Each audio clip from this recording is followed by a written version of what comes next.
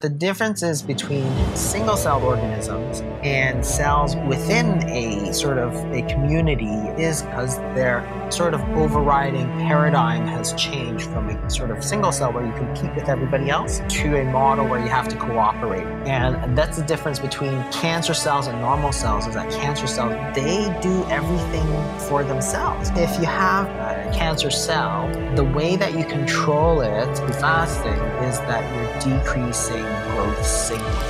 Welcome to the Melanie Avalon Biohacking Podcast, where we meet the world's top experts to explore the secrets of health, mindset, longevity, and so much more.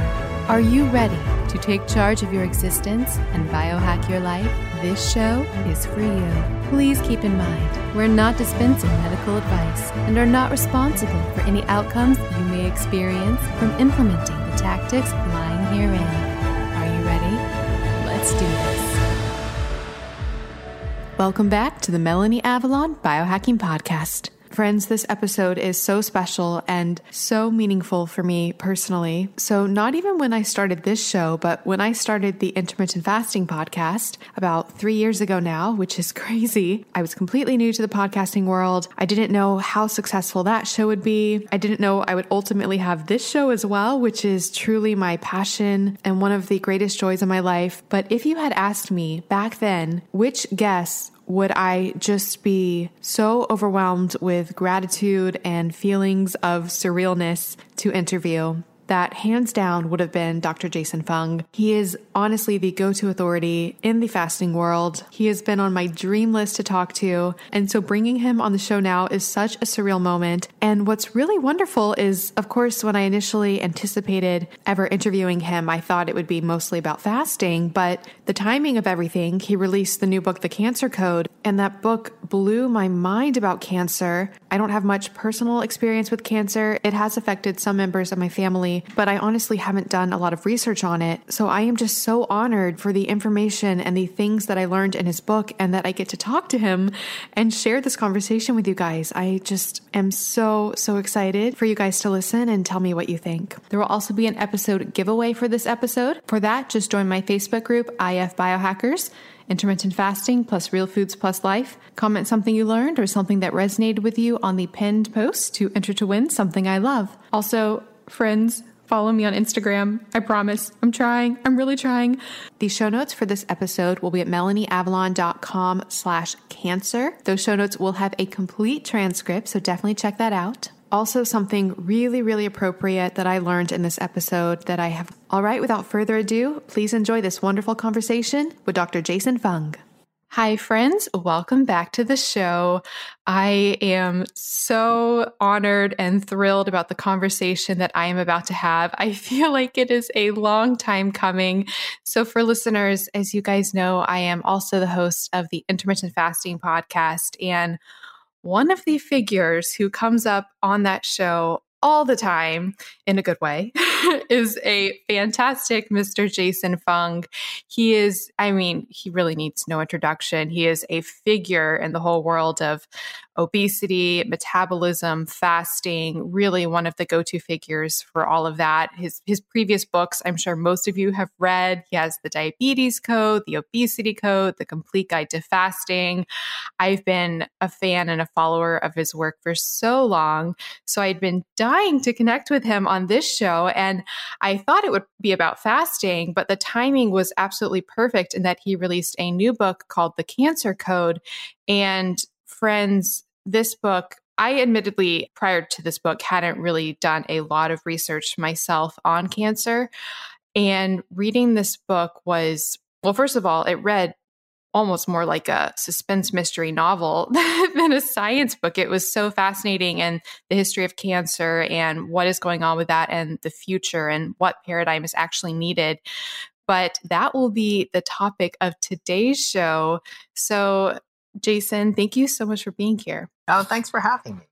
So to start things off, I'm actually really curious. So like I said, my listeners are probably pretty familiar with you, but your prior work has been a lot with fasting, metabolism, obesity, things like that. What sparked your interest in writing a book on cancer? Was it just a natural progression of your work, or what was the inciting incident that led to that? Well, it started out sort of as a natural extension about obesity because there's a link between obesity, type 2 diabetes, and cancer, which has not been very well appreciated by most, researchers until relatively recently. So, if we go back a little bit, in the 80s and 90s and so on, nobody really talked about that. It wasn't until the obesity epidemic really got going in the 2000s, 2010s that we really saw that there was a clear link between certain types of cancer, such as breast cancer and colorectal cancer, and obesity and type 2 diabetes. So that's where sort of my interest in the topic started. So I started looking into the link, and then it became something different than what I thought it would be because I started sort of learning about some of the new ways that we're thinking about cancer. And the story to me was absolutely fascinating in the way that, views have changed in terms of what this disease is, what it represents, and what causes cancer, sort of thing. So, the book got kind of drawn into a slightly different direction from the one I had intended, but, in a way that I thought was extremely interesting. And not, I have to say, something that I think is written about very much. Like, nobody talks about it. For such a massively important topic, there's virtually zero discussion about what this disease is. Like, what is cancer? And that's that takes up the first sort of half or 2/3 of the book, is a real discussion about what that question is. So nothing much to do with, fasting or anything like that, but, really just a really interesting sort of discussion of that topic. So that's how it sort of came about. It was just that the topic itself was so fascinating that I thought, well, if nobody else is going to write about it, then I need to write about it. It's interesting to me. That is so true. And maybe that explains partly why, like I said, I myself hadn't done a lot of research on it, because people aren't really talking about it. I think, people's lives will get touched by it, and then they might look into particular treatments for whatever type of cancer they or their loved one experiences. But in general, there's not a lot of just, I don't want to say like everyday conversation surrounding it. And like when I picked up the book, I really had no idea what to expect. But like I said, it's fascinating. And like you just said, friends, listeners, you have to just get the book because it's really long and there's a lot in there. But you go through the whole history of cancer and how it was viewed throughout history, starting back with like the humors and bile and then even ideas of it being a virus and all these different manifestations and theories as to what it is. But could you talk briefly about the biggest dominating paradigms that there have been? Because you present a new paradigm in the book, but prior to this, there was the idea of excessive growth and then somatic mutation theory. So what has been the general dominating paradigms, and why are those not complete? Yeah, so this is the sort of interesting part, is that the paradigms of cancer, that is, how we think about cancer as a disease, really is important, even though nobody talks about it, because it guides your entire treatment focus. So we've kind of come through three sort of major paradigms of cancer, modern paradigms anyway. Humors was sort of a Greek, sort of ancient Greece paradigm. But the first modern paradigm was this: cancer is a disease of cells that basically grow too much. And so if there are cells that grow too much, then let's find ways to kill those cells. That's basically the whole, major pillar of modern oncology treatment. Let's find ways to kill cells. So there's surgery, for example, where you can cut out cancers, and you can use radiation, so you can burn those cancers. And you can use chemotherapy, which is basically a type of poison. So these are things that destroy cells and destroy cancer cells slightly more than they destroy regular cells. But all of them are, in essence, sort of ways to kill, because you have things that grow too much. So that's a logical extension. And that's sort of what took us to where we are. It's a big advance at the time because, of course, there was no easy treatment for cancer prior to that. So chemotherapy, what happened, of course, is that they developed chemotherapy, then they developed different ways to combine chemotherapy with the other agents. That's how we came. But it didn't answer the deeper question. That is, if it's a cell that grows too much, then why is it growing so much? And that's the question that we need to answer in order to get sort of a deeper understanding of what cancer actually is. So by the 60s and 70s, we came through the, knowledge of genetics and so on, and we thought, okay, well, here's the answer then. We have cells and they have genes, and genes control cell growth. So therefore, if you have a cell that is growing too much, it's because the gene that controls that growth has become mutated, and therefore it changes the cell growth. So the idea was that this is sort of a random mutation, and this is the so-called somatic mutation theory, which is that if you take something like smoking, for example, tobacco smoking, well, it causes lung cancer, we know that, but it's not a targeted gene mutation way to mutate your gene. It's basically a way that damages cells so that because it damages cells, it damages DNA, it can introduce mutations. And if you have a lot of mutations in genes, one of them randomly may hit a very important growth signaling gene, and therefore you get excessive growth. So the idea was that just like if you buy more lottery tickets, you'll hit the lottery, you have a better chance of hitting the jackpot. If you have a lot of mutations, there's going to be more chances that one of them will hit this critical gene and turn it into a cancer. So it seemed to make a lot of sense. So this is the sort of second great paradigm of cancer. So now if you say, okay, well, this is a disease of gene mutations, and this is the dominant paradigm that we've lived under for the last sort of 40 years. So if you go to the American Cancer Society website, it'll still tell you that cancer is a disease of gene mutations. And, lo and behold, you looked at cancers and there were these gene mutations. So again, the reason it's important is because if you have a paradigm of cancer that is saying this is a disease of gene mutations that causes excessive growth, now you design treatments to fix those genes. You don't design treatments to kill cells, you design treatments to fix genes. So the first couple of treatments that we had were incredibly good. They basically cured certain types of cancer. So yes, they were rare cancers, but it proved the paradigm. And one of the mutations of breast cancer, for example, the HER2 gene, it also did extremely well. So now we had this so-called targeted treatment, but it was more than that. With the sort of what you could do is in fact look for these gene mutations and then only treat those people that had those gene mutations and not everybody. So now we are getting into the realm of personalized medicine and targeted therapy, so personalized targeted treatment. And by the 2000s, we were thinking, okay, well, this is it. We're going to cure cancer because all we need to do is map out all the genes, look for all these growth signaling areas, find the mutations, the 2 or 3 or 4 mutations of each cancer, and then devise ways to block it, right? You have a cancer paradigm of genetic mutation, you design treatments to fix those gene mutations, and you're going to cure cancer. So this was a sort of huge optimism that we had in the 2000s. And so we completed the Human Genome Project, which mapped the genes of an entire human being. And what happened, of course, is that we didn't cure cancer. And so we did an even more ambitious research project called the Cancer Genome Atlas.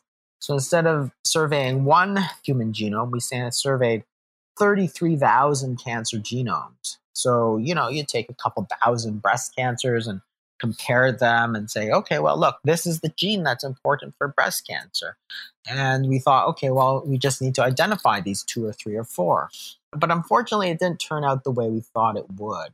So instead of most common cancers having 1 or 2 gene mutations, a breast cancer or colorectal cancer, for example, had like 100 gene mutations. And that's a real problem. So if you had 2 people in a breast cancer clinic, for example, with breast cancers that looked identical, you'd have patient A with 100 gene mutations and patient B in the chair next to her with 100 completely different gene mutations.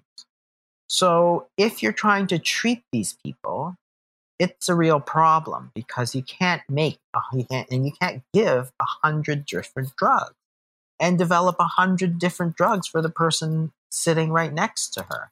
It's basically an impossible task. So by last count, when we got to 2018, when they said, well, how many gene mutations have we found in cancer? You're talking about something on the order of 6 million gene mutations in cancer. So this is a huge problem because it's simply not something that you can treat any longer because you can't make those many drugs, and it's always changing. There's differences in genes between patients, between a primary cancer and a metastatic cancer. It's just genetic variety everywhere. So this is what led to the real slowdown in advance of cancer therapeutics. We simply couldn't develop these drugs, and so therefore there was no good treatments. The treatments were stuck in the 60s, chemotherapy and so on. So that's sort of what happened by the 2010s. We sort of hit rock bottom. And if you look at what happened in cancer, of course, is that if you look at the number of deaths in cancer compared to overall, it's always been the number 2 killer of Americans. Heart disease has always been number 1. So in the 70s, you're sort of twice as likely to die of heart disease compared to cancer. And now they're basically neck and neck. So where people have made huge progress in treating heart disease, there's been virtually, comparatively, very little progress in treating cancer. And the reason is that paradigm that we sort of focused on simply couldn't deliver any treatments. So that's sort of where I was. That's as much as I knew about cancer. But it turns out that the story was far more interesting. And we've sort of gone in a brand new direction. And we've gone into the sort of third great paradigm of cancer treatment, which is, again, doesn't invalidate any of the paradigms that came before it, but basically went another step further to say, well, if genes are mutating in cancer, then what is sort of causing the genes to mutate? And it turns out that this is sort of an evolutionary process, and not a sort of forwards evolution, but sort of this backwards evolution into a more primitive sort of survivalist cell, if you will, sort of a backwards evolution to a more primitive state. And that's likely what's happening in cancer. But again, the reason that's important is because it informs different treatments. So instead of saying, let's fix genes, what we can say is that, hey, this cancer is actually a cell that's mutating into a sort of foreign invasive species. And the body actually has a way to deal with foreign invasive species. We have an immune system. And therefore, we can bolster the immune system. And this has opened up a whole new area of treatment called immunotherapy, which now sort of gives hope that we might be able to do something in the future. We can also apply sort of the lessons of evolutionary biology, because it's an evolutionary process, to the cancer problem. And we can do things like adaptive therapy, which is instead of just giving the maximum dose, maybe we have to time it a little bit better. So, all these new treatments which are coming out of this sort of new paradigm of understanding that it's an evolutionary process. And there's a lot of, I spend a lot of time going over the evidence for this, and it really answers a lot of the sort of key questions that the genetic paradigm left wide open, which was there's a lot of holes in that theory. It didn't explain anything, whereas the evolutionary process takes that into account, but takes it a step further, takes our understanding sort of a step further in trying to define what this disease is. Hi, friends. Do you want to come hang out with me and Dave Asprey and so many other guests I've had on the show? You simply must come to the 10th Annual Biohacking Conference. May 30th through June 1st in Dallas, Texas. And of course, I have a massive discount code for you guys. I went last year to the one in Orlando, and it was one of the most fun times of my entire life. I met and got to hang out with so many guests that I've had on the show. I met so many of you guys. And of course, there's lots of Danger coffee and Dave Asprey approved meals and Dry Farm wines. And that's just the social aspect. The conference itself is mind-blowing. They have this incredible expo where they have all the biohacking supplements, all the biohacking things. You can learn about them, try samples, meet the creators and founders. If you haven't tried a lot of biohacking things, it's a great chance to actually try them out in person. Things like brain tap, infrared sauna, hyperbaric oxygen chambers, and so much more. There are so many incredible speakers as well. You can hear talks from people I've had on the show like Paul Saladino, Dr. Daniel Amen, Dr. Sarah Gottfried, Dr. Mercola, Dr. Annika Becca, and that is just a few of them. I seriously had the time of my life last year, and I would love to hang out with you guys. And you can get 35% off tickets. Just go to melaniavalon.com/biohackingconference and use the coupon code BCMelanie to get 35% off your tickets. That's melaniavalon.com/biohackingconference with the code BCMelanie to get 35% off your tickets. This code can be used for general admission or for VIP access. Seating is limited. They do sell out. They sold out last year, so get your ticket now. And if you come, definitely let me know because I want to meet you. So hopefully see you guys in Dallas. melaniavalon.com/biohackingconference with coupon code BCMelanie. Get your tickets now. I'll see you guys there. Hi friends. So I'm sort of haunted by clothes. If you follow me on Instagram, you probably know that I love wearing all the new clothes all the time. And I know that that is not really sustainable and not good for the planet. That's why I am thrilled that there is now a way to get all of the clothes with none of the waste. And I'm going to tell you how you can get unlimited clothes with no waste for a month for free. That's right, I now have a website for both myself and you guys where you can get free unlimited clothes with free shipping, free exchanges, nonstop from all of the hottest brands, and it is so incredibly easy. It's called MelanieAvalonsCloset.com. We have so many incredible brands, including my favorites like BCBG, Calvin Klein, and so many more. Think like 100 brands. There are so many options. And the way it works is when you get a subscription, you search through the clothes, pick what you want. They send it to you with fast, easy shipping. You wear it as long as you want. And then when you're ready for more clothes, you just drop it off in their prepackaged envelope and get your next round. It is so incredibly cool. They have multiple plans. The starter plan gives you 2 pieces at a time. Friends, I actually have a little secret hack. Don't tell them that I told you this. When you get your 2 pieces, you can actually immediately go into your account, click return, and they'll go ahead and send you the next 2 pieces. So technically, you can have 4 pieces at a time. You also have a cool virtual closet that you can keep stocked with everything you eventually want to order, so you never miss out. And if you really like something and want to keep it, you can opt to buy it at a massively discounted price. Friends, I'm obsessed. This is finally the answer to wearing all the clothes all the time with none of the waste. Oh, and of course, one of my major reservations was the cleaning compounds that they use on the clothes, because yes, it is dry cleaning, which normally makes me nervous, and they don't say this on the website, so I reached out to them, and I was like, hey, what's going on with the cleaning? What do you guys use? Because I can't promote this if it's just normal dry cleaning. And thankfully, they let me know that they do not use any detergents, fabric softeners, or chemicals that are harsh. Everything is professionally dry cleaned or laundered with detergents that are free from dyes and scents. It's all gentle and it uses low temperature cycles. So yes, we are good on that front as well. It is the coolest thing ever. And you can try it free for a month. Yes, completely free. Just go to MelanieAvalonsCloset.com to sign up. Free clothes for a month. After that, their plans are super affordable. We're talking honestly, an entire month is less than the cost of typically what would be the cost of one dress. And I am not kidding. That's right.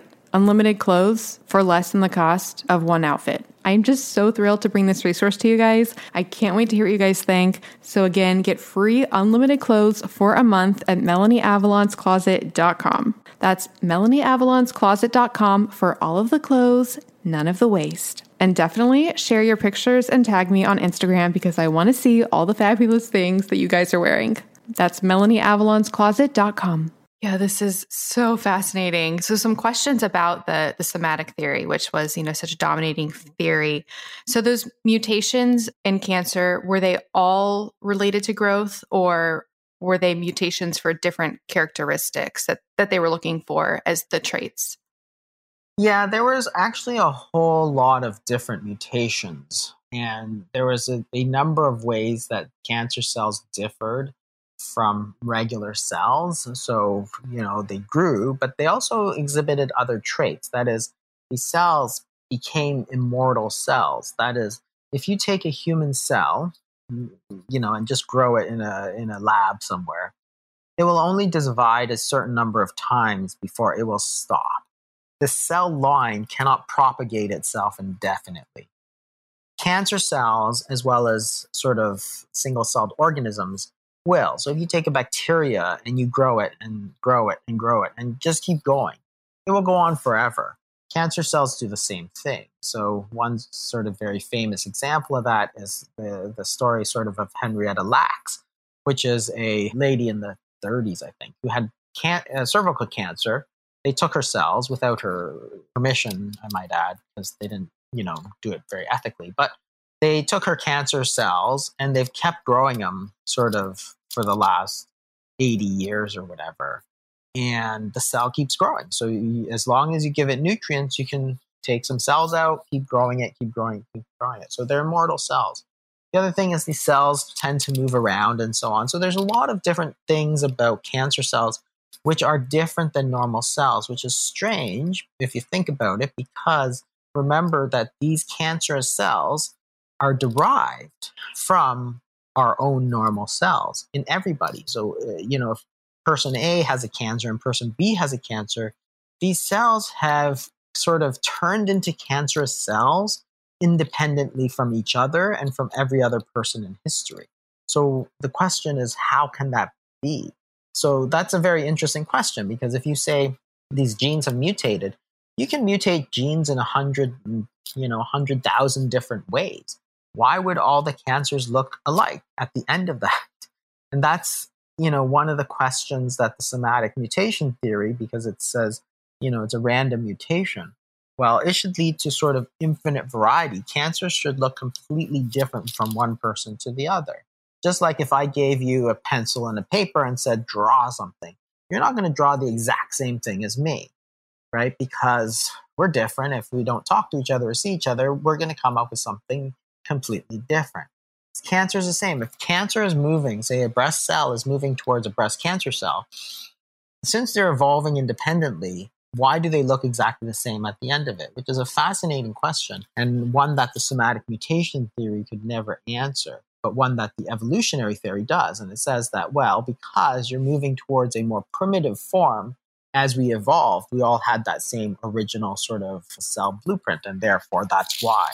So it's a super interesting theory with a lot of really important sort of, implications as to how we should treat it and how we should further research it and so on. And, the other thing I think fascinating, of course, is that it gets almost zero sort of attention. So is it sort of like, let's say that cancer is a robber, for example. Is it sort of like in the somatic mutation theory, it would be like trying to find a robber by looking at the different characteristics that a robber might have. So like, a pistol or literal things that the robber might have, or they might more likely be a male, or I don't want to make generalizations, but like characteristics about them.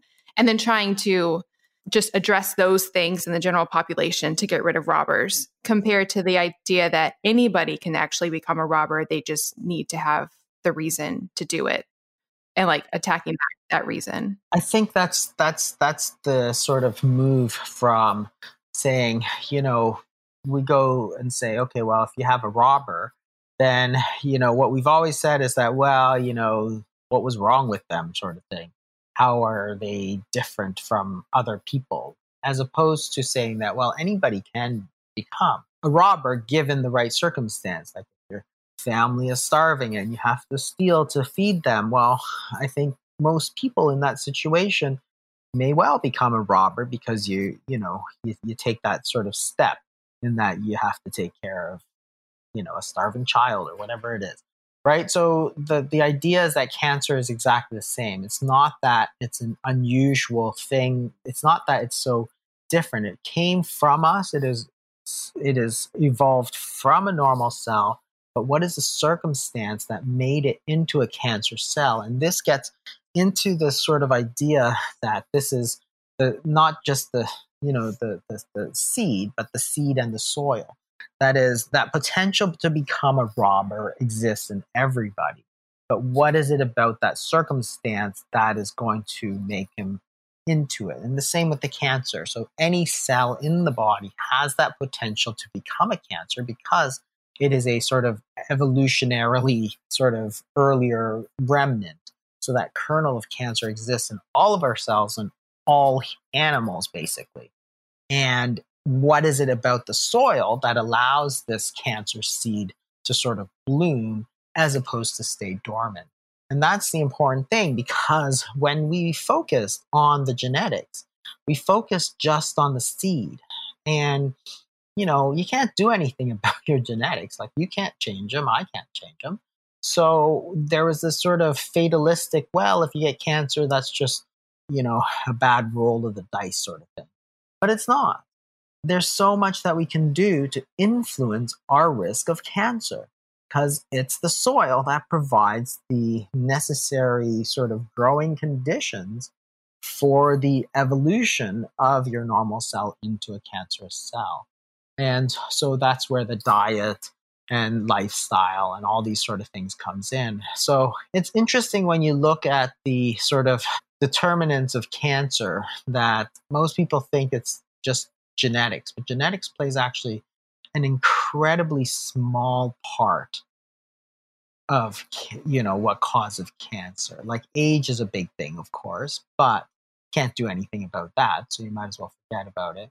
But other things like the diet plays a huge role. So if you look at diet, for example, its role in cancer causation is very close to that of tobacco at this point, and actually far outstrips any other risk factor by a long shot. So all the stuff we worry about, like, radiation and chemicals and pesticides and herbicides and all these sorts of things, they actually are maybe 1 or 2% of cancer causation compared to diet, which is somewhere around 30%, and tobacco smoke, which is about 35%.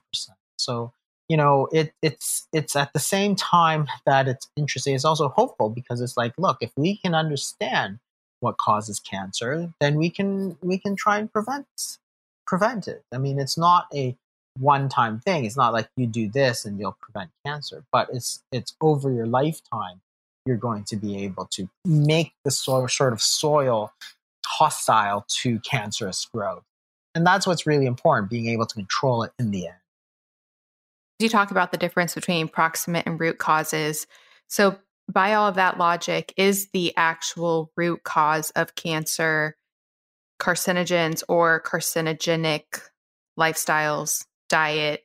Like, is that the actual cause, or is it something else, like we talked about, like the actual characteristics that come about from those causes?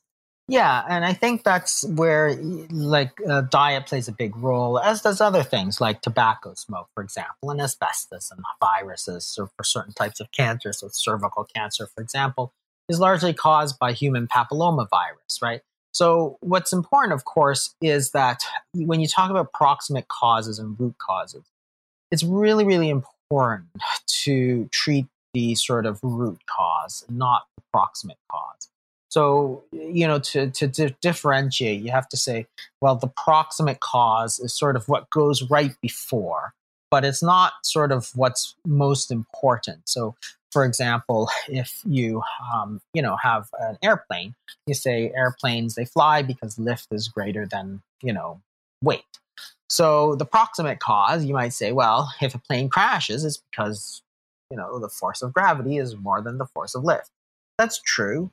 But it's not really useful, right? Because it's like, if you were to say treat the proximate cause, you'd say, well, in order to prevent plane crashes, all you need is bigger wings because you have more lift, right? That's it. That's all you need to do. And it's like, well, small wings is not the cause of most plane crashes.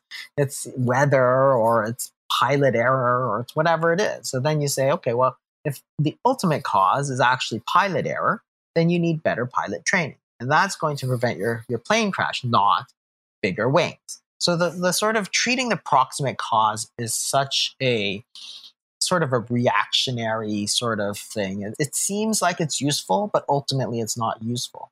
That is to say, if you were to say, let's take the example of lung cancers, and we've identified a whole bunch of different gene mutations in lung cancer.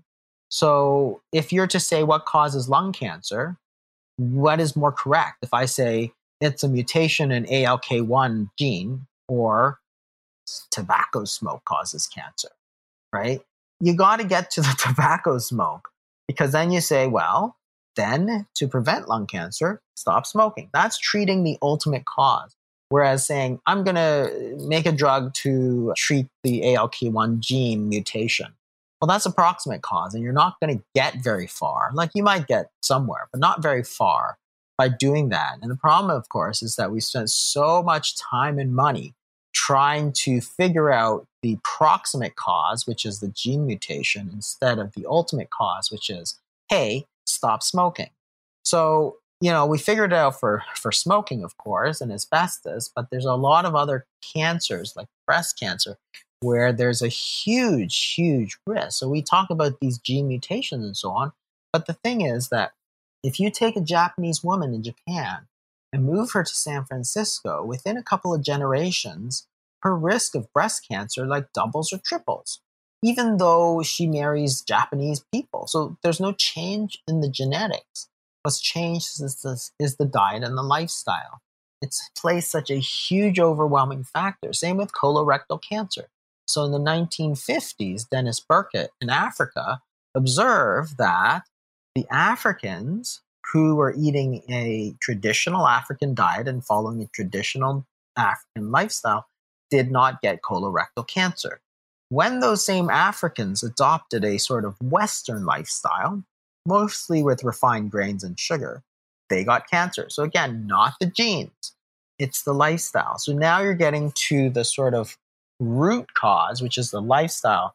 And then to focus so much and say, oh, well, these Africans got colon cancer because they have the mutation in gene XYZ.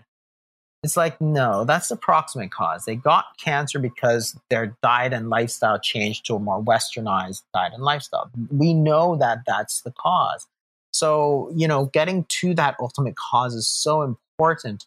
Yet we got sort of, for many years, we got sort of stuck on trying to identify all these intervening sort of steps without making much progress. And that's why, hopefully as we develop new tools and so on, and that's where understanding the sort of bigger level, sort of higher level view of cancer, like what is this disease? What is the paradigm that we have to follow? Because that's how you're going to develop, new and effective treatments rather than focusing on the same thing. But, everywhere you look, everything you read about these days in terms of cancer is still stuck in that old paradigm. This is a disease of gene mutations. It's nobody's fault. We can't control our genes. It's just bad luck that causes cancer. It's like, there's luck. For sure there is. But there's so much more to it than that. And to say that it's just luck is it's not correct. And it doesn't help people. It's kind of echoes being stuck in like the calories in, calories out model, or a lot of the other paradigms that we've had in health that we can't seem to crawl out of. So there was a part of the book where literally my mouth dropped open. I was so on the edge of my seat. And it was when you lay out the different characteristics of unicellular versus multicellular life, and the differences and the comparisons there, basically how their differences and comparisons in growth and their movement and their immortality and how they generate energy, and how it perfectly aligns with cancer cells. I was wondering if you could talk a little bit about that, because I just found that completely mind-blowing. Yeah, honestly, I was totally blown away by that myself because I didn't know any of that. It was just as I was reading it, I was sort of learning about this new paradigm that some oncologists were going into, but really only like the researchers and stuff, and nobody had ever talked about it. But the idea was that if you look at the way that single celled organisms are different than multi-celled organisms. So remember, all our body is composed of sort of trillions of cells, but the most primitive organisms are only one cell. So it's sort of like if you live in New York City, for example, which is a city with millions of people compared to a sort of lone survivalist in the woods. There's a big difference. So the survivalist in the woods, he has to do everything himself. He can't specialize, and you're always going to be small. But the difference is between single-celled organisms and cells within a sort of a community or a city, if you will, of cells is completely different because their sort of overriding paradigm has changed from a sort of single cell where you compete with everybody else to a model where you have to cooperate with everybody else. So, the survivalist in the city, he has to compete with everything for resources. In the city, you actually try and help each other. That allows you to become specialized. And same thing in our body. So our liver becomes specialized to do a certain thing, but it can't do other things. We rely on other cells to do that. So that's the difference between a single-celled organism and a multi-celled organism. And that's the difference between cancer cells and normal cells, is that cancer cells act almost exactly like a single-celled organism. So, when you're looking at cancer cells, they do everything for themselves, just like a single-celled organism. Remember, in our bodies, our cells are part of a team. So everything has a certain goal to make a winning team. So your liver doesn't compete with your heart, for example, for resources. It's divided. You got a common goal. Just like if you have a soccer team, everybody's trying to, win the game. So certain players will be in goal, and certain players will try and score, and certain players will try to defend. So you each have your role, and you do your role in a very specialized and efficient manner, as opposed to, say, tennis, which is a single person game where you must do everything yourself. You have to hit backhands, forehands, whatever, serving. Everything is on you. So the point is that cancer cells are this sort of movement from a cell within a community back towards a cell that now is trying to survive on its own, sort of thing. So and the problem is that when this cancerous transformation happens and it turns from some of this cooperative sort of strategy into this original sort of competitive strategy, that's when it becomes a problem, because that liver cancer cell now is trying to survive for itself only.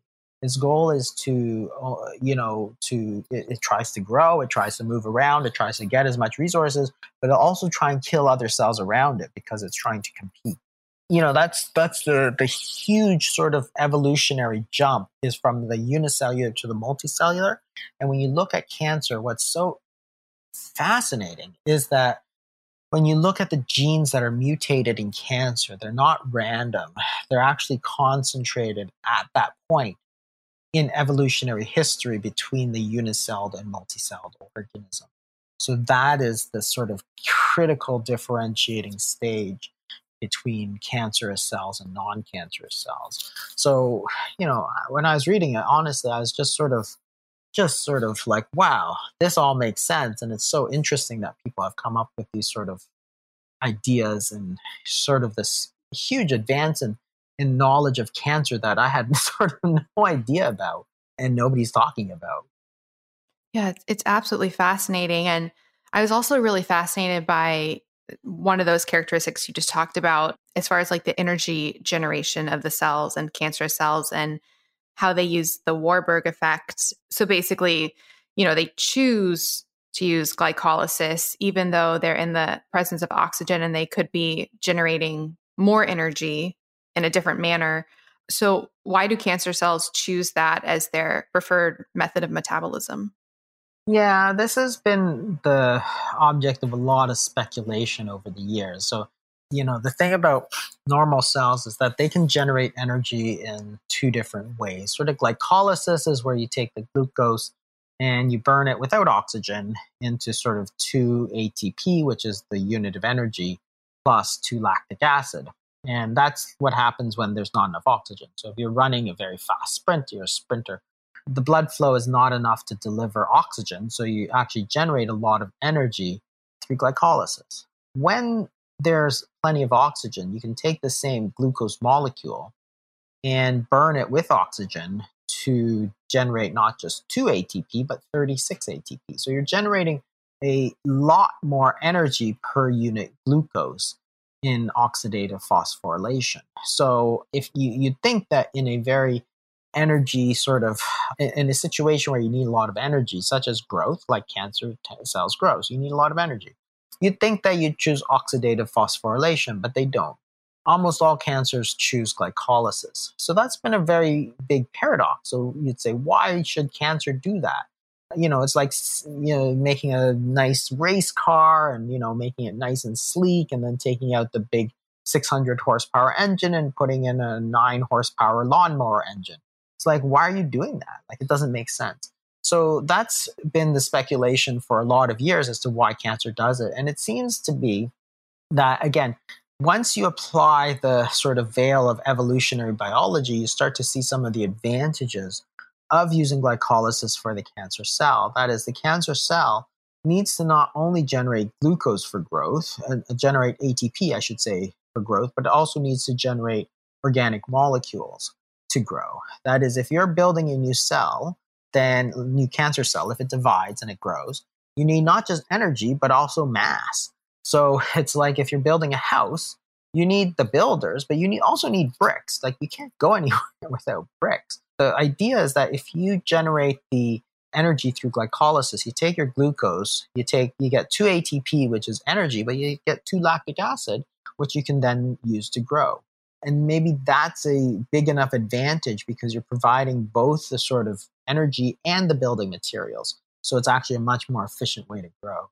The second thing is that in a situation where you have lots of glucose, that higher efficiency is just not that big an advantage. That is, you get 36 ATP per glucose, but what if you have hundreds of thousands of excess molecules of glucose just sitting around in a dumpster? Well, being more efficient user of glucose isn't any big advantage. So in these days, when people are generally overweight and have excessive amounts of glucose, such as type 2 diabetes, that sort of energy efficiency is not a big advantage. So what looks like a huge advantage isn't.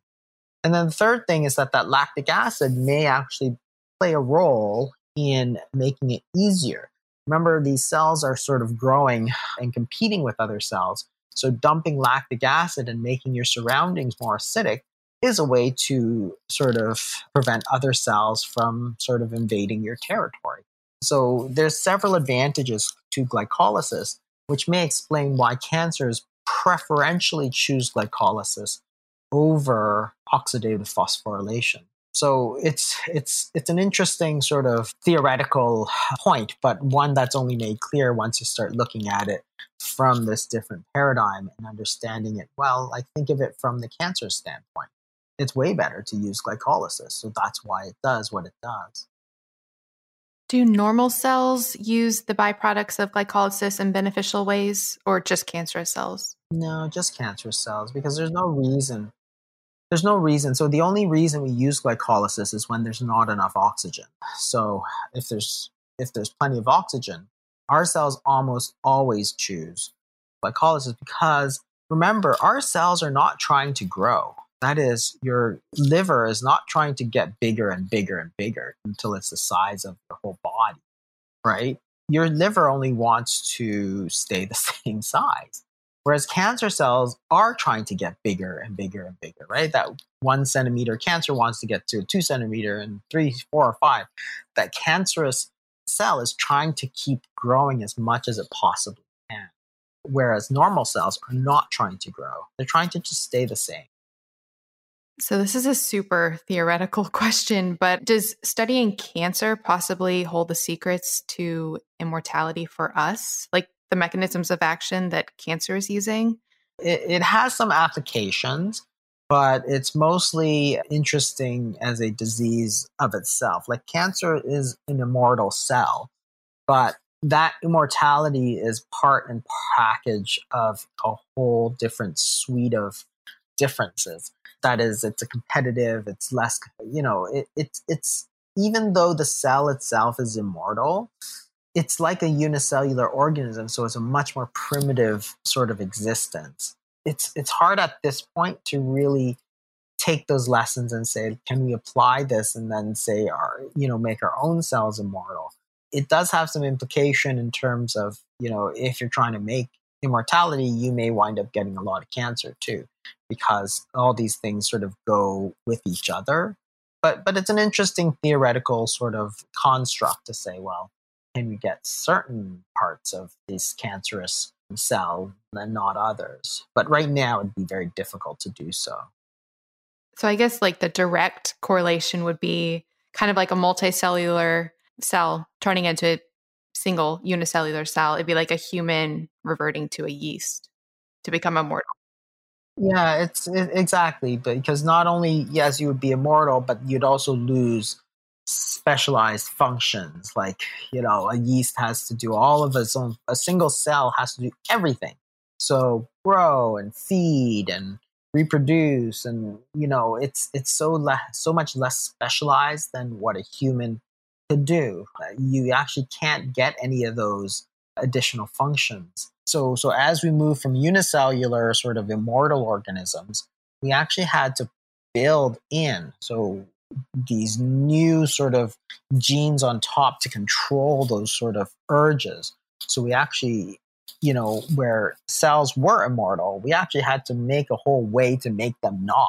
That's during our evolution that's what happened, because otherwise we couldn't control those sort of unicellular sort of urges in another way. So it's an interesting sort of theoretical point. But yeah, it's a fascinating way to look at cancer as this sort of evolutionary movement forwards or backwards in time. I did want to touch, since you just brought it up, backwards in time. That was one part of the book I really loved, was your discussion of convergent evolution compared to atavism, and basically the idea that, like you already mentioned it before, but that we are evolving backwards and rediscovering traits in a way that the cell already has. Yeah, so the whole idea is that, if you have that sort of original programming, that sort of original kernel of cancer, that was never destroyed as we evolved. We just built on top of it. So therefore, when we remove all the stuff on top, we expose the sort of core, which is what cancer actually is, which makes a lot more sense than sort of evolving forwards and then everybody looking exactly the same, which was always a strange sort of, it was what the sort of somatic mutation theory postulated, but it was truly preposterous to say that. One big question also involving what we just talked about and tying everything in together with, the larger bulk of your work, but as far as energy generation goes. So we just talked about how cancer, preferentially often uses glycolysis and glucose, but you do talk in the book about how it can really fuel on a lot of different things. So fasting, does cancer, can it run off of ketones ever? Can it run off of fatty acids? Fasting and cancer, what goes on with all of that? It can actually. So people used to say, well, cancer needs glucose, but that's not strictly true. There are other cancers that can live on certain proteins, for example, glutamine. And they've also shown that certain cancers can live off fatty acids. So remember, if you look at the cancer as a single-celled organism, it's advantageous to be able to use different fuel sources. So it can use carbohydrates, which is easy for it to do, but it can also use proteins and fats if it needs to as well.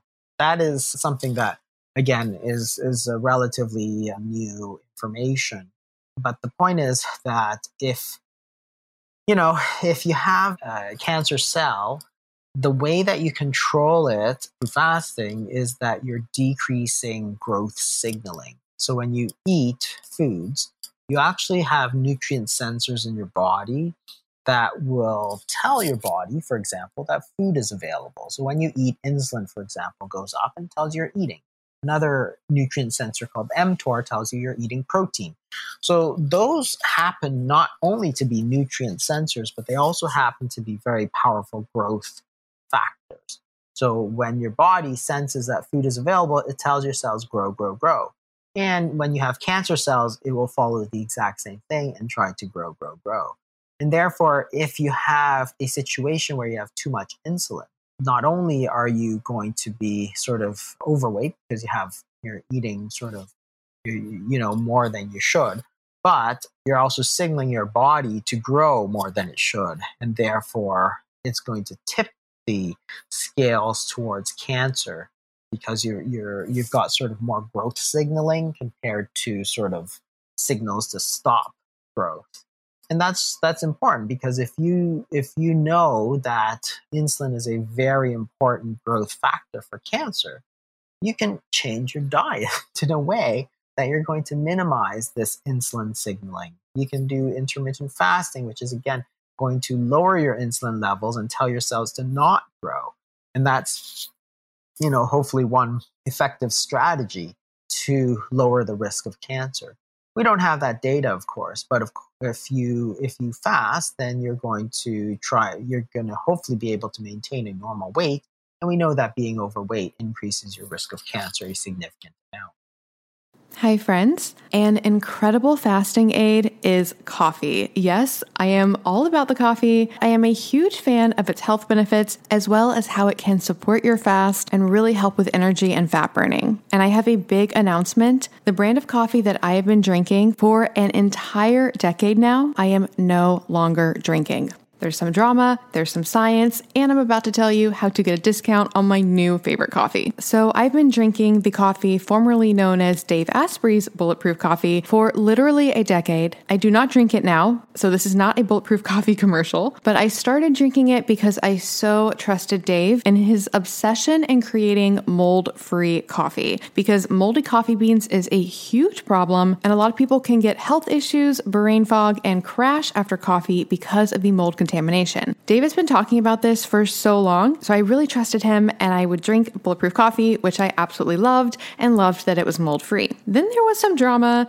Dave sort of got kicked out of Bulletproof. He might be going back. There's a lot of stuff going on with that. Follow him on Instagram if you want to learn more about that. He even talked about it at the recent biohacking conference. But in any case, drama aside, he can no longer speak to Bulletproof Coffee as to whether or not it is mold-free, and he ended up making a coffee even better than Bulletproof Coffee, and it is called Danger Coffee, and friends, I love it. It's the first coffee that is not only mold-free, but actually can help you re-mineralize. Yep, that's right. Danger Coffee contains a patent-pending formula that actually re-mineralizes your body with more than 50 trace minerals, nutrients, and electrolytes. On top of that, it is super clean. I know people like to see organic labels. Friends, I have learned so much about the certification industry, and honestly, the best of the best is finding people that you trust who do extensive testing and third-party certification. That's what I do with my Avalon X supplements, and that's what Dave does with Danger Coffee. So with Danger Coffee, they use a process that far exceeds government and industry standards, and it is third-party lab tested, so you can rest assured it is free of mold toxins. As for the flavor, Dave selected these hand-picked farm direct beans for their quality, their superb flavor, and their elevated performance. I love the taste of it. It's much richer and more nuanced than Bulletproof Coffee. It's honestly one of the best coffees I've ever tasted, and it's so exciting to know that when I'm drinking it, I'm actually helping to remineralize my body. So that's right, if you want your coffee to contain antioxidants, anti-inflammatories, micronutrients, and help optimize your fasting, you want Danger Coffee. And of course, I have a discount for you guys. You can go to melanieavalon.com/dangercoffee and use the coupon code MelanieAvalon to get 10% off. Again, that is melanieavalon.com/dangercoffee with the coupon code MelanieAvalon for 10% off. This is my favorite coffee. Like I said, it takes some really good coffee and convincing biohacking health reasons to break me from my 10-year decade Bulletproof Coffee habit. But sometimes you just gotta upgrade. And by the way, this would make epic presents for people. This can just become your go-to present. Not only will people love it, but you'll be helping their health as well. Everybody wins. MelanieAvalon.com/dangercoffee with the coupon code DangerCoffee. Hi friends, I am so excited to tell you about something that I am obsessed with that can revolutionize your health, help with stress levels, support longevity, and really help you when you go out and are having a bit of wine or drinks or all the things. And I'm going to tell you how to get $100 off. So I've been talking about the role of NAD in our health for so long. NAD stands for nicotinamide adenine dinucleotide. It is a coenzyme that is involved in so many processes in our body, including energy production and DNA repair, and it is depleted by things like stress, aging, lack of sleep, alcohol, and of course, too much partying. In fact, a lot of researchers believe that declining NAD levels is one of the key factors in aging. That's why I have been really interested in boosting and supporting NAD levels, and I have tried all the things. You can take precursors to NAD called NR and NMN. I still take NMN. However, I am much more allured by directly giving your body NAD. And historically, the most common way to do that is accessible to people was through NAD IVs and NAD shots. I actually never did an NAD IV for a few reasons. One, they are extraordinarily expensive. Two, I've been doing the shots, which I liked because they were easy to do. That said, they always made me feel a little bit unwell right afterwards. And I've heard that the IV makes a lot of people feel unwell. So if the shots were making me feel unwell and that was going into the muscle first as like a barrier, I can't even imagine what putting it straight into my bloodstream would have done. Plus with the IVs, you have to sit there for potentially hours. So basically IVs were a no-go for me. So like I said, I was doing the shots, but I was like, I wish there was an easier way to do this. Then a company called Ion Layer reached out to me. Oh my goodness, friends, I am so obsessed. So they make transdermal NAD patches, and they have studies showing that these patches actually boost your NAD levels. And what's so amazing is you put on a patch. It's super easy to put on. I have a video on my Instagram about how you do it. You basically get this patch thing with like a negative side and a positive side. You put saline on one side, you mix up the NAD with some sterile water and the NAD that they give you on the other side. Then you stick it to your arm or wherever you want to put it. You put a super cool black patch over it, kind of like how you put the patches over CGMs. And then what's amazing is there are no side effects. You don't feel unwell from it, and it lasts for 14 hours. And it's so easy. You can do it at home, and then you can really decide when you want to do it. So with the shots, I was doing them once a week, and I was trying to do them before going out. With this patch, now I put on the patch before going out, and it makes me feel so good. It really helps the next day from any alcohol recovery that you may need. And they look pretty awesome with my outfits, not gonna lie. I am obsessed with these patches. I just want everybody to know about them, and they are so much more affordable than the shots or the IVs. If you want to boost your NAD levels, support anti-aging, help with your stress, help with lack of sleep, and or optimize your partying, you need these patches, friends. And I'm so excited because working with the company has been amazing, and they are giving you guys $100 off, which is incredible. So to get that discount, just go to melaniavalon.com/ionlayer. That's IONLAYER, and use the coupon code melaniavalon to get $100 off your first order. I cannot recommend these enough. I'm going to use them for the unforeseeable future, probably for the rest of my life. It's literally just become part of my arsenal now. Like when I'm getting ready to go out, usually once a week, put on my NAD patch. And even if I don't go out that week, I still like to do one once weekly. Oh, P.S. They're also amazing for traveling. You guys know I'm not a big traveler. I've been doing more traveling recently, and I wear these on the plane, there and back. Game changer. Although it's really fun at TSA, especially because I already opt out and don't go through the scanner thing. So they already are suspicious. And then they're like, what's that on your arm? And I'm like, it's NAD. And then they're like, what's that? And then I'm like, it's a coenzyme in your body that's involved in a lot of metabolic processes and energy production and DNA repair. And then they just look at me really weird, but it's fine. It's totally fine. So again, that's melaniavalon.com/ionlayer to get $100 off your Ion Layer kit. It comes with 6 patches, totally the way to go for boosting NAD levels. And I cannot recommend it enough. melaniavalon.com/ionlayer with the coupon code melaniavalon for $100 off. Hi friends, one of the most valuable things that I do every single night of my life is my infrared sauna session. The brand that I use is Sunlighten. I did a lot of research on infrared saunas before deciding on them. Their saunas are so high quality, they're low EMF, and what I really love is they have a solo unit. That's what I have, and it's really great if you live in a small apartment, might be moving. It's just really an amazing investment, and they have incredible deals and offers on it right now. You can actually get up to $200 off with the code Melanie Avalon, or if you're talking to a rep, just tell them that I sent you. And like I said, that will be up to $200 off, and that will also get you $99 shipping. Normally the shipping is like $600, so that's a really, really big deal. And if you do purchase a sauna, forward your proof of purchase to podcast@melanieavalon.com, and I will also send you a signed copy of my book, What, When, Why. If you'd like to learn more about the science of sauna, 2 resources. I interviewed the founder of Sunlighten, Connie Zach. I'll put a link to that in the show notes. And then I also recently did an epic blog post all about the science of sauna. I will also put that in the show notes. All right, now back to the show.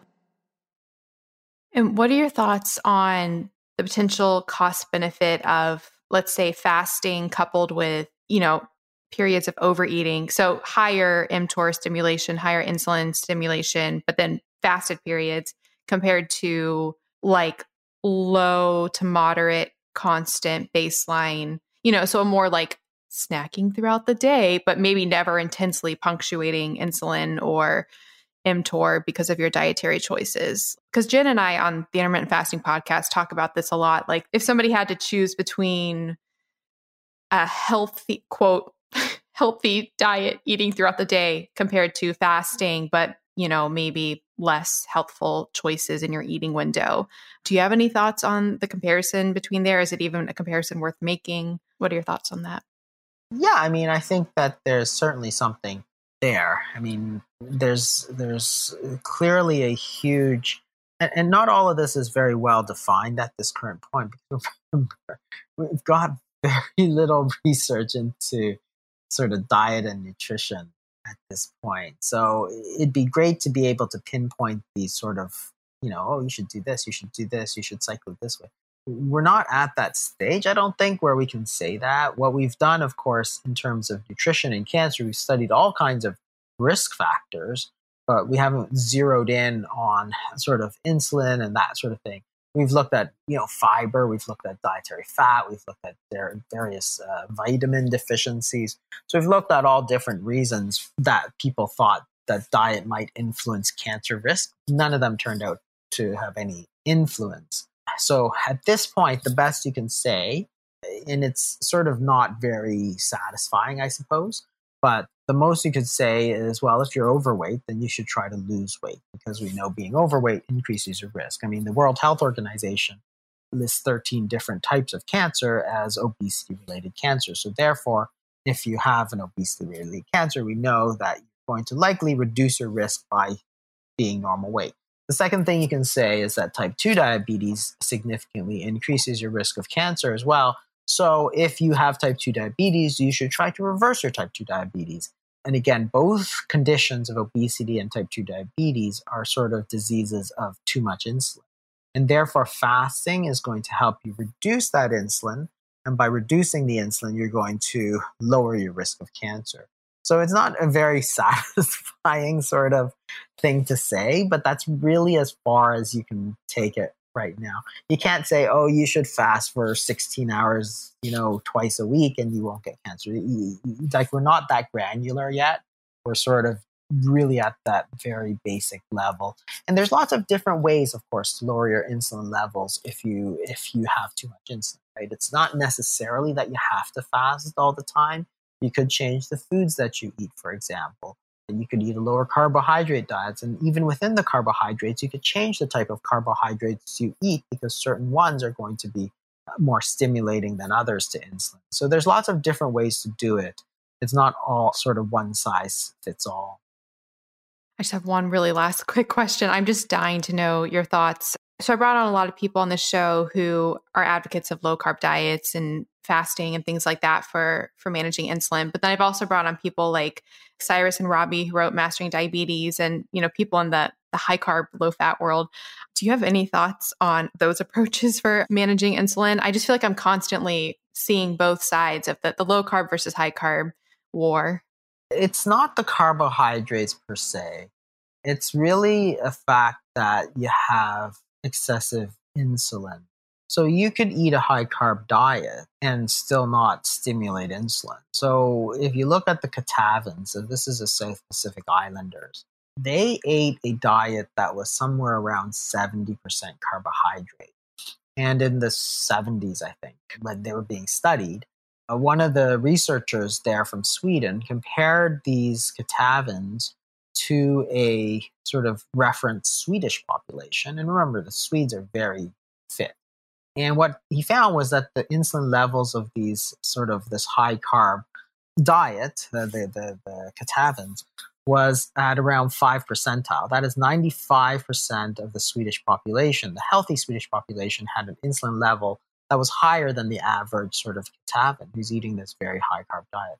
So it's not necessarily the carbohydrates that is driving your insulin. So the disease is a disease of too much insulin, and lowering the insulin can take one of many ways to go down. I mean, if you eat a high carbohydrate diet, you certainly can and still have very low insulin levels. But you can't be eating all the time, and you can't be eating a lot of refined food. So if you're eating things like white bread, it's much more stimulating to insulin than, say, even a boiled potato or something like that. You can see it on these glycemic indexes where you look at beans, for example, which is carbohydrate, compared to, say, a cookie. There's a huge gap. So it's not just about the carbohydrate. It's a useful construct. That is, if you're eating less carbohydrate, you certainly can do well. Same thing in China in the 1980s. The people are eating white rice all over, like a lot of white rice, like 300 grams of carbohydrate a day. Yet very, very little obesity, very little type 2 diabetes. So it's the other things that were important. How often did they eat? What else did they eat? Did they eat a lot of sugar? So there are other things that are important in the diet that will control your insulin. It's not just the carbohydrate. So getting into this sort of, it's the carbs or it's not the carbs, it's not the whole answer, right? It's like if your car breaks down, it's not like, it's because you ran out of gas. Yeah, it might be. Or it might be because your fan belt broke. Or it might be because, your spark plugs didn't work or whatever it is. There's lots of different things that can go wrong. So there's lots of different ways to get there. People confuse the insulin part with the carbs. Just because you eat a lot of carbs doesn't always mean that your insulin levels are going to be high. If you eat sort of refined carbs and you're eating 10 times a day, then yes, you are going to have a high insulin level. Unfortunately, that's been the standard American diet. But it's also there's lots of other things that control it. So if you are eating, if you eat a certain food all the time, you're going to lose weight. So because the problem with foods, like if you ate pizza, which is a very, lots of people like pizza, but if you ate pizza 4 or 5, 6 times a day, every single day for 3 years, like you would probably lose weight. You know why? Because you probably wouldn't be able to stand another slice of pizza. So you would eat as little pizza as you possibly could so that you're not hungry. And then that would be it, right? So when you take away food variability, for example, so in China, you've got white rice and vegetables every single day. That's all you eat. You really just don't really want to eat because you don't want another meal of white rice and vegetables.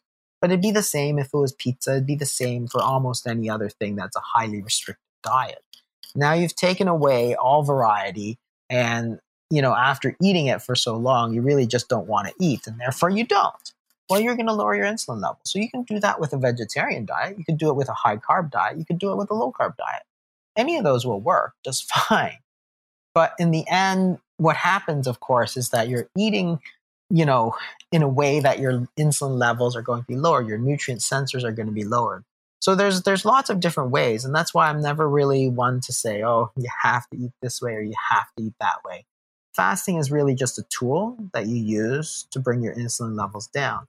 So it allows you some flexibility because if you want to eat a variety of foods, then you can, as long as you're not eating all the time. It's just a different strategy. Instead of restricting certain foods all the time, You restrict all foods some of the time. So it's a different strategy, and it works very well for a lot of people. But this is why I try not to get in the middle of these sort of high carb versus low carb debates, because you certainly can do very well with a high carb diet. It's been done for years. Like the Irish ate a lot of potatoes, the Chinese ate a lot of rice. I mean, the Mexicans ate a lot of beans. I mean, these traditional diets have had that. The Indians ate a lot of rice. And, most of Southeast Asia ate a lot of rice. And, it's people ate a lot of bread in the past. It can be done. So that's sort of my take on it. We're sort of confusing the diet, like the things that we eat, and we're trying to become sort of these say that all carbs are the same, or, it's not. All carbs are different. The how refined a carbohydrate plays a big role in the insulin effect. So it's not just your grams of carbohydrate. It's also how refined they are and how often you eat them. So yeah, bringing everything full circle, it's kind of like the confusions and the misconceptions with cancer and the mutations, and not taking in the bigger picture and the context and the environment and everything. Well, thank you so much. This has been absolutely amazing. My listeners, like I said, are probably very familiar with your work, but is there anything else that you'd like to touch on, put out there? How can people best follow your work? Follow me on Twitter and Instagram, for example. The handle is at Dr. Jason Fung. That's Dr. Jason Fung. I'm also doing a lot more YouTube videos these days, sort of covering the basics of all that. So that's also good. So you can check me out on YouTube. And then my website is called thefastingmethod.com. And there's a lot of sort of blogs and other resources that might be of interest to people. So yeah, you can check me out there. Perfect. So I will put links to all of that in the show notes. Very last question. I promise it's easy. It's the last question that I ask every single guest on this show. And it's just because I realize more and more each day how important mindset is surrounding everything. So what is something that you're grateful for? I'm always grateful that I have the opportunity to sort of get the message out there. Like it's an opportunity that, for example, didn't exist, before social media and blogs and all this sort of stuff, where you could sort of just give information to people for free. And hopefully they can take that information and make their lives better, or, lose weight, or reverse their type 2 diabetes, or lower their risk of cancer. And it's a real privilege to be able to do that, because it always sort of makes me feel very good that when somebody says, oh, I listened to this guy and, I started doing it and I lost all this weight and I got off all my medications and even my doctor's astounded. And it's like, that's great, because, we have such an opportunity here to help other people. And it's not by selling them stuff or, putting them in a program or whatever it is. It's just by sharing knowledge and, stuff that's logical. So I'm always grateful that, I live in a time, I suppose, that this is something that can happen and hopefully brings, a lot of good to a lot of people. So fasting, of course, is not new. It's been around for thousands of years, but it's been forgotten about, and hopefully we can bring it back to a point where people actually will be able to make themselves healthier.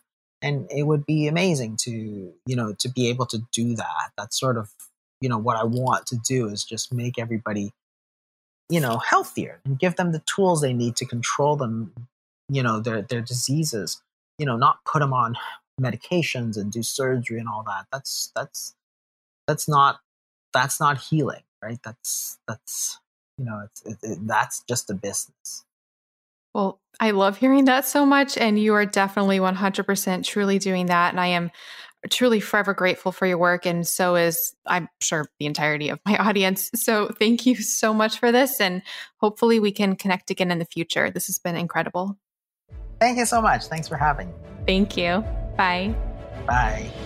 Thank you so much for listening to the Melanie Avalon Biohacking Podcast. For more information, you can check out my book, What When Wine? Lose weight and feel great with paleo-style meals, intermittent fasting, and wine, as well as my blog, MelanieAvalon.com. Feel free to contact me at podcast@MelanieAvalon.com. And always remember, you got this.